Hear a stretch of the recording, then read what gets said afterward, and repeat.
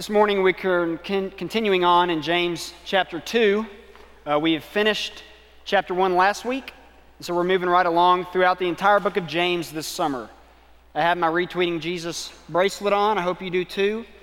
I left my shirt at home this morning because it was not ironed, and I was not going to iron it. So I chose to wear a blue shirt instead. So that's close enough. But this morning we're looking at the topic of favoritism. So if you have your Bible with me, if you would, turn to James chapter 2. And what we find in today's passage, we're going to be looking at the first 13 verses. Actually, this is one of the most structured and logical arguments that you'll find throughout the epistle of James. He's known for being somewhat random in his thinking, sometimes chaotic. He spits some stuff out here, then goes way over here. But what we find in 1 through 13 here is actually one of the most structured and logical arguments that you'll find. And it does concern the topic of favoritism, showing favorites, playing favorites. We're all guilty in one way or another of having favorite things. I couldn't help but think of, anybody seen The Sound of Music in here? Guys, raise your hand. Everybody's seen The Sound of Music, even guys. You know the song, when the dog bites, when the bee stings. Sing it with me. When I'm feeling sad, I simply remember my favorite things. And then I don't feel so sad. I can't believe I just did that, but I just felt like we needed to sing it this morning. So that's what I think of when I think of favorite things. The Sound of Music. We've all seen it. It's one of my favorite songs in it. But we all have favorite things in our lives. Whether it's you have to think of those things when the dog bites or not, that's irrelevant here. But we have favorite cars, we have favorite songs, favorite foods, and there's nothing wrong with that. It's okay. But when we allow our mindset of favoritism to spill over to the way we treat mankind, it becomes the opposite of what Jesus teaches. And it's the opposite of what James teaches here. You see, the gospel of Jesus Christ is void of favoritism. Jesus' teaching is void of favoritism. Consequently, we should live our lives treating all mankind equally. And so that's what we're going to be looking at this morning, if you have your Bible with me. Starting in verse 1 of chapter 2. My brothers, show no partiality as you hold the faith in our Lord Jesus Christ, the Lord of glory. For if a man wearing a gold ring and fine clothing comes into your assembly, and a poor man in shabby clothing also comes in, and if you pay attention to the one who wears the fine clothing and say, you, sit here in a good place, while you say to the poor man, you stand over there, or sit down at my feet, have you not then made distinctions among yourselves and become judges with evil thoughts? Listen, my beloved brothers, has God not chosen those who are poor in the world to be rich in faith and heirs of the kingdom, which he has promised to those who love him? But you have dishonored the poor man. Are not the rich the ones who oppress you and the ones who drag you into court? Are they not the ones who blaspheme the honorable name by which you were called? If you really fulfill the royal law according to the Scripture, you shall love your neighbor as yourself, you are doing well. But if you show partiality, you are committing sin and are convicted by the law as transgressors. For whoever keeps the whole law but fails in one point has become accountable for all of it. For he who said, do not commit adultery, also said, do not murder. If you do not commit adultery, but do murder, you have become a transgressor of the law. So speak and so act as those who are to be judged under the law of liberty. For judgment is without mercy to one who has shown no mercy. Mercy triumphs over judgment. The thing that hit home most in this passage within James is the fact that he is communicating his message here to a church. In this sense, he's a pastor. And so he's speaking to a congregation much like us. And even more so, he's speaking to a congregation that has new people come into the walls of the church each and every week, much like we do. And the illustration he gives in the beginning part of James chapter 2 is two men enter into the assembly, one dressed appropriately, by church standards, I guess, and the other not. Now, I had an idea earlier in the week that I would show up this morning and be like, I don't know, in like a gym shorts and a t-shirt and have bedhead and preach my entire sermon, and then at the end be like, see, we're just like James, but then I realized you would just get distracted and be critiquing what I was wearing. So I decided against that. But each and every week we have people coming into our congregation in the spectrum of dress, and all are welcomed. Unfortunately, James, in this passage, has to critique the church because they show favoritism towards the rich over the poor. Notice how early on in this passage, James never describes the man as wealthy or rich. He simply describes what he's wearing. He says he's a man with a fine gold ring and fine clothing. In the Roman world, those that had wealth dressed extremely nice. They wore big fancy rings. They wore fancy jewelry. Clothing was one of the most sure sign indicators of status in the Greco-Roman world. Now, that's not so much the case today, but nevertheless, when people are dressed nicer, we tend to think that they're more important. Let me give you an example of this. And this story is hilarious. I can't believe this guy got away with this. But back in March, that's March Madness time. College basketball tournaments are happening. Duke was playing the University of Virginia in the ACC tournament. A student that didn't even go to either school shows up at the game, but he's a big University of Virginia fan, so he wears a black suit and an orange tie. Okay, that orange is one of Virginia's colors, okay? He somehow convinces security, the coaches, and the players that he's affiliated with the basketball team. He gets to sit on the bench with the team for the entire game. Now, Virginia upsets Duke that day. He gets to celebrate with the entire team. He shakes hands with Mike Krzyzewski, the most legendary college basketball coach of all time, only because he wore a black suit with an orange tie. He fooled the entire security staff of the arena into thinking that he was affiliated with the university in some way, when in fact he didn't even go to school there. So, two things from that story. One, come September, I'm wearing a dark suit and a black and gold tie, and I'm going to the Superdome to see if I can get on the field. If anybody wants to come with me, we'll have sign-up sheets in the back, and we'll just rotate. We'll try week after week. Eventually, one of us is going to get in. But more importantly, what this shows is that even in 2014, what you wear makes a difference, apparently. Now, we all know that God doesn't see us based on what we wear, what our height is, what our weight is, our gender. Those things don't matter to God. He values us because He loves us.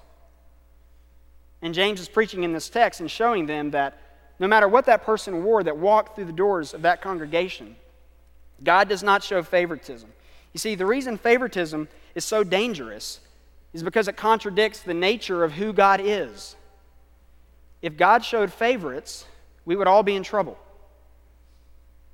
God loves us all and values us all because we're important to Him. And you can sense, as James writes this early on in chapter 2, the frustration that he feels in trying to help this congregation understand you cannot show favorites, rich or poor. As I began to think about this, of course, in the context of chapter 2, we understand that he's talking about preferential treatment for the rich over the poor. But you can apply that the other way around. Let's flip it. You can have preferential treatment for the poor over the rich. Now, some people are thinking, wait a minute, Jesus preached a message that seemed to be geared towards the oppressed, towards the poor, to those that care for God about. That's true, but he also hung out with tax collectors.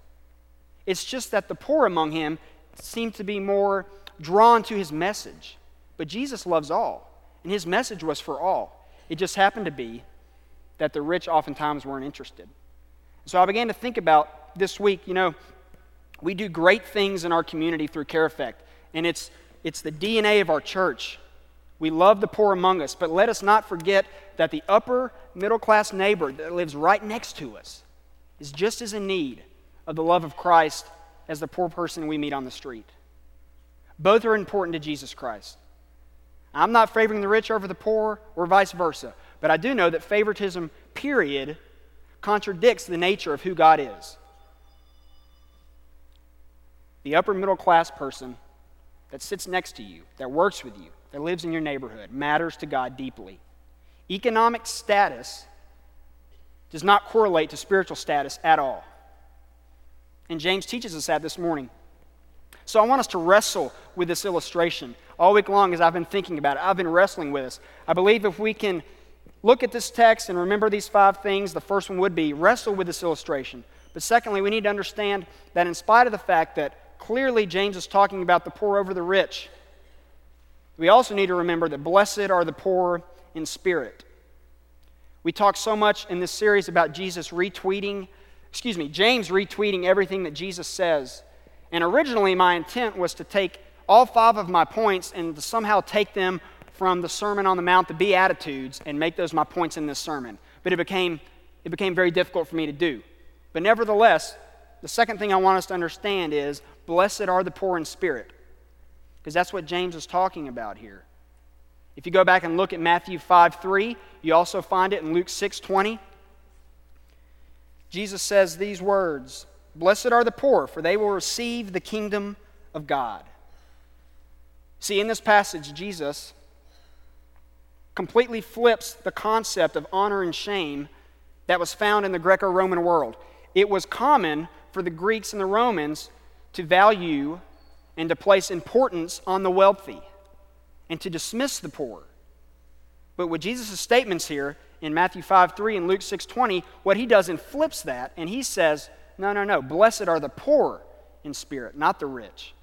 He flips the honor-shame code that's going on there. When discussing the poor, in the context of James right here, we need to understand that there is a huge gap between the wealthy and the poor. Another thing that makes it different than our world is that there is really not a middle class. So you're either wealthy, you're either trying to acquire wealth, or you're poor. Now, most of us in this room, we fall middle class, right? That's hard for us to grasp, somebody being completely rich or completely poor, but in Jesus' day, in James's day, there was no middle class. And so when James is directing this part of his epistle here, there's no middle class. So they're not thinking in terms of, I don't really fall into either one of these categories. Everybody he wrote to fell into one of these categories. There is no middle class. And Jesus constantly speaks on the kingdom of God. That is the crux of Jesus' message. And James understood that. That's why I think in his mind, he's got to be thinking, blessed are the poor in spirit when he's writing this, because he understands the teachings of Jesus. You see, God's choice of poor people, Jesus' choice of poor people to extend his message of hope and salvation shouldn't come as any surprise to us. In Jesus' day, it was the wealthy and the rich that already had their heaven on earth. They had everything they needed right in front of them. And so Jesus' message was appealing to those that didn't have earthly possessions. He promised a future home with riches and blessings that would exceed anything that you could find on this earth. And so when Jesus says, blessed are the poor in spirit, he understood that many that would come to him were those that had little to take with them once they left earth. James levels 3 very serious accusations against the rich in this passage. He says they oppress you, they drag you into court, and they blaspheme the honorable name by which you have been called. Now, they come from a society that was basically based on land. How much land could you acquire?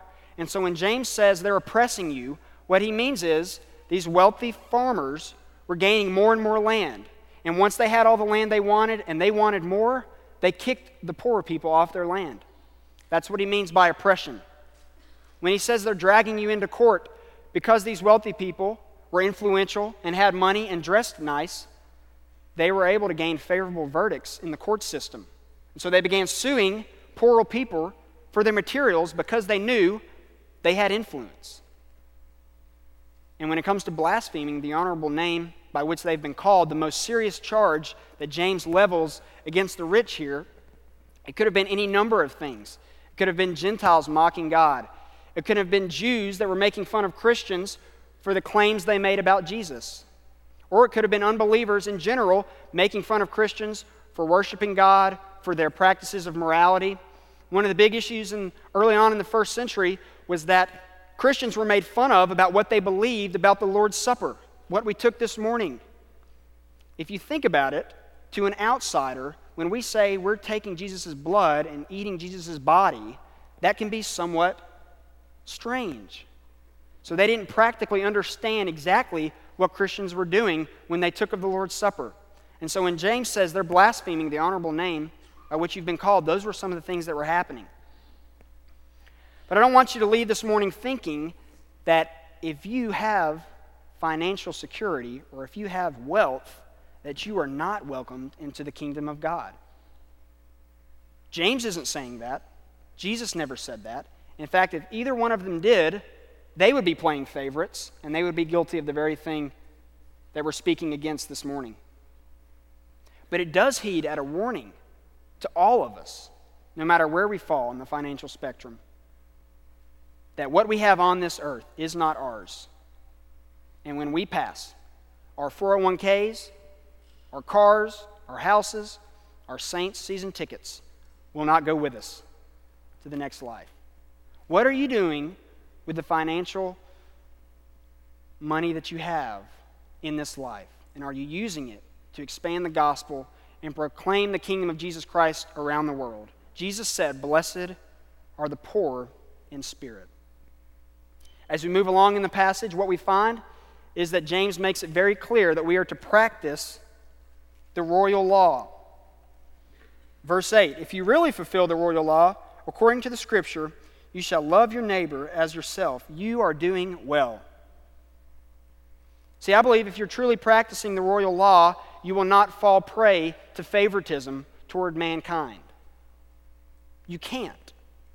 Now, most likely, James here is quoting Leviticus 19:18, which says a lot of other things. And then at the end, it says, "Love your neighbor as yourself." Okay, so that's probably what he's thinking here.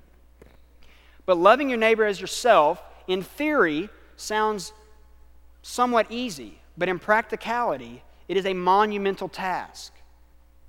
It is not easy to love your neighbor as yourself. I'm convinced that most of the time that we love ourselves and we like our neighbors, which means we still keep back part of what we're supposed to do for our neighbors, for ourselves. It is difficult to love your neighbor as yourself.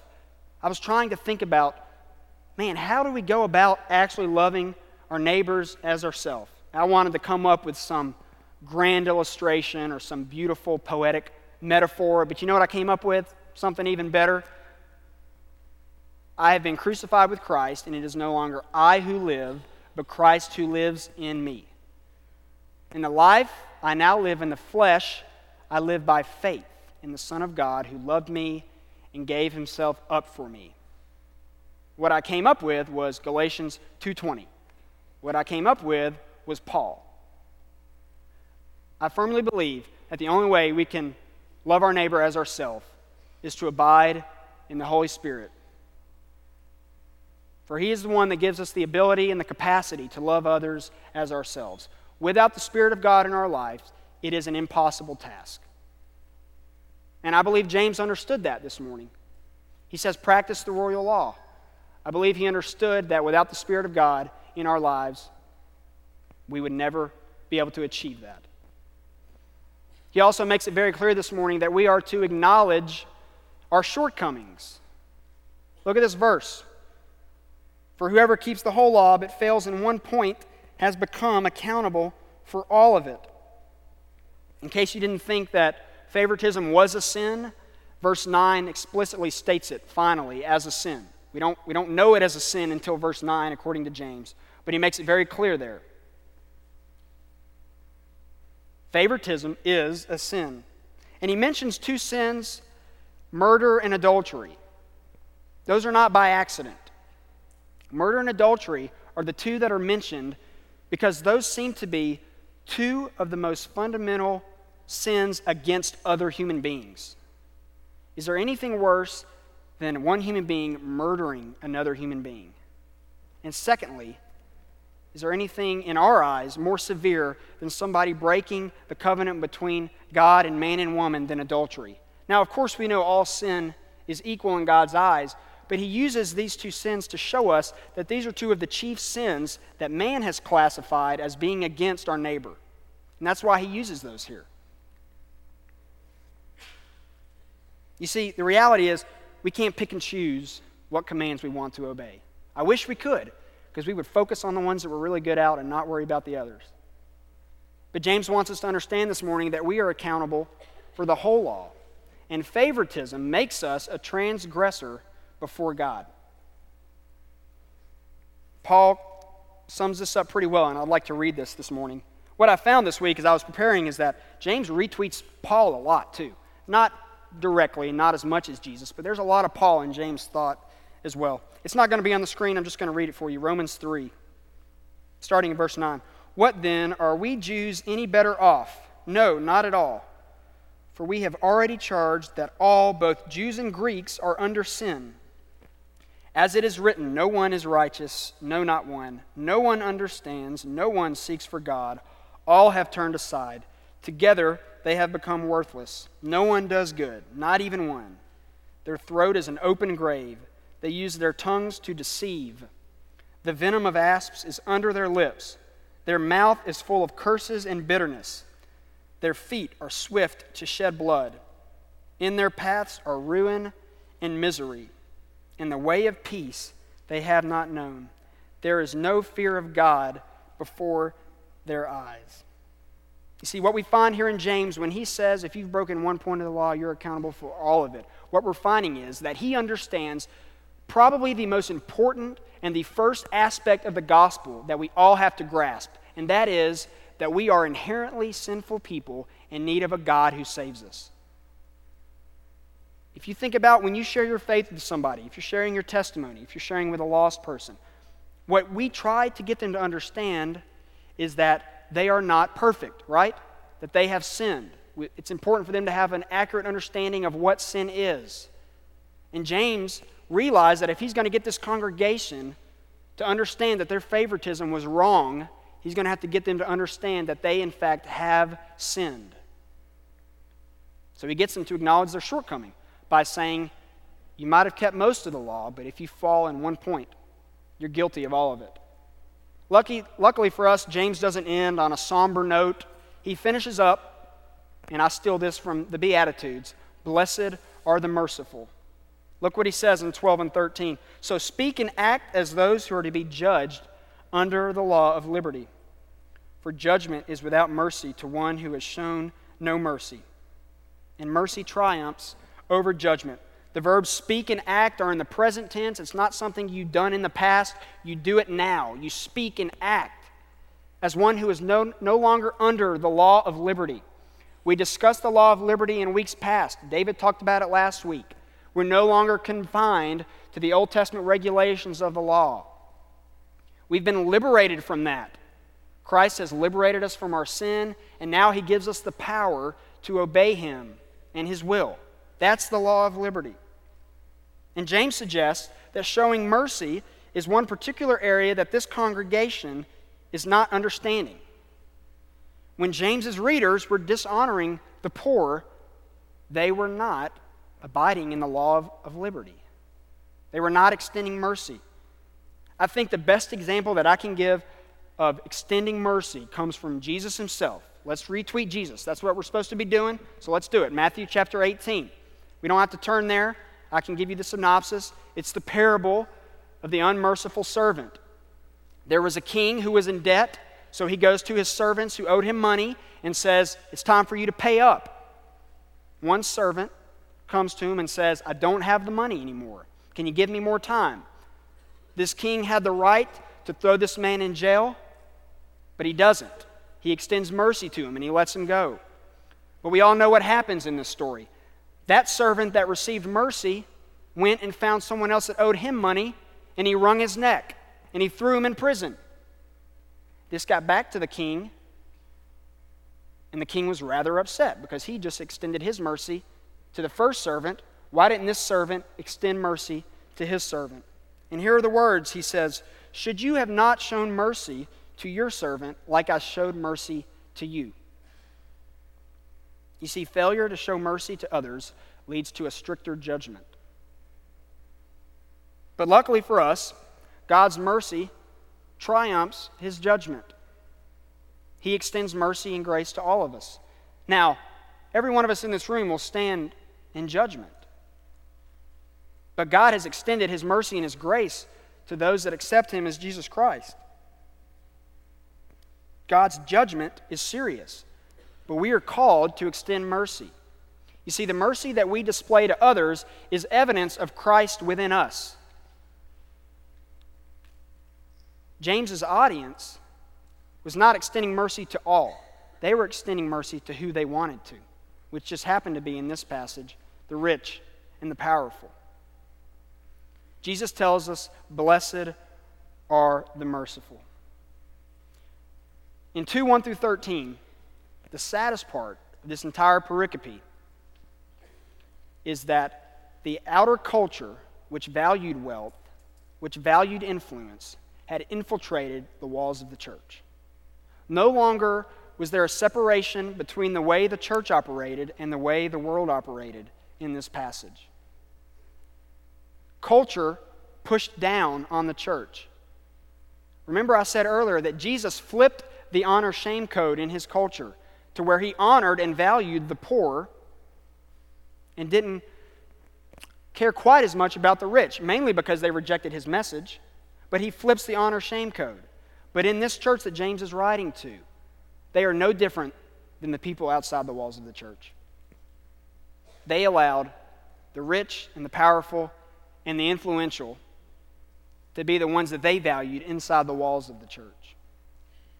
There's nothing wrong with a church trying to be relevant, trying to reach people for Christ, but there ought to be a difference in the way that the church operates compared to the world around it.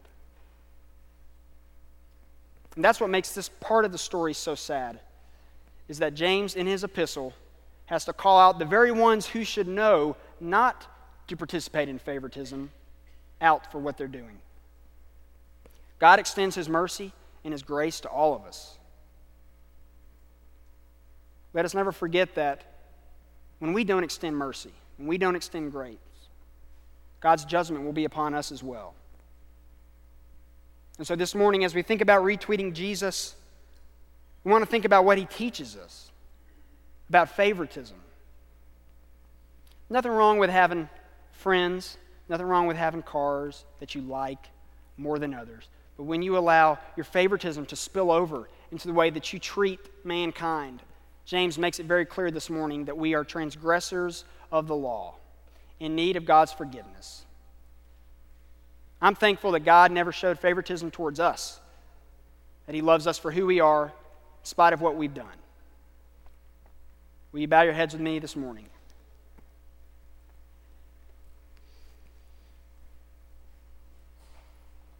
God, I pray that we would be remembered as a church who extends grace and mercy to everyone who walks through the walls of this church. God, we thank you for not showing favorites towards us. Your word tells us that you are impartial, that you love all, that you value all. And God, if we're guilty of favoritism in our own lives, we pray that your Holy Spirit would convict us of it. Help us to repent and turn away from that. Lord, we know that you love us, that you have a plan for each of us, and I pray that we would glorify you through the way that we live our lives. Thank you for James and his word to us this morning. We pray now that your Holy Spirit would speak to us during this time of response. Show us where we're falling short. Show us what you would have us to do. In Jesus' name we pray. Amen.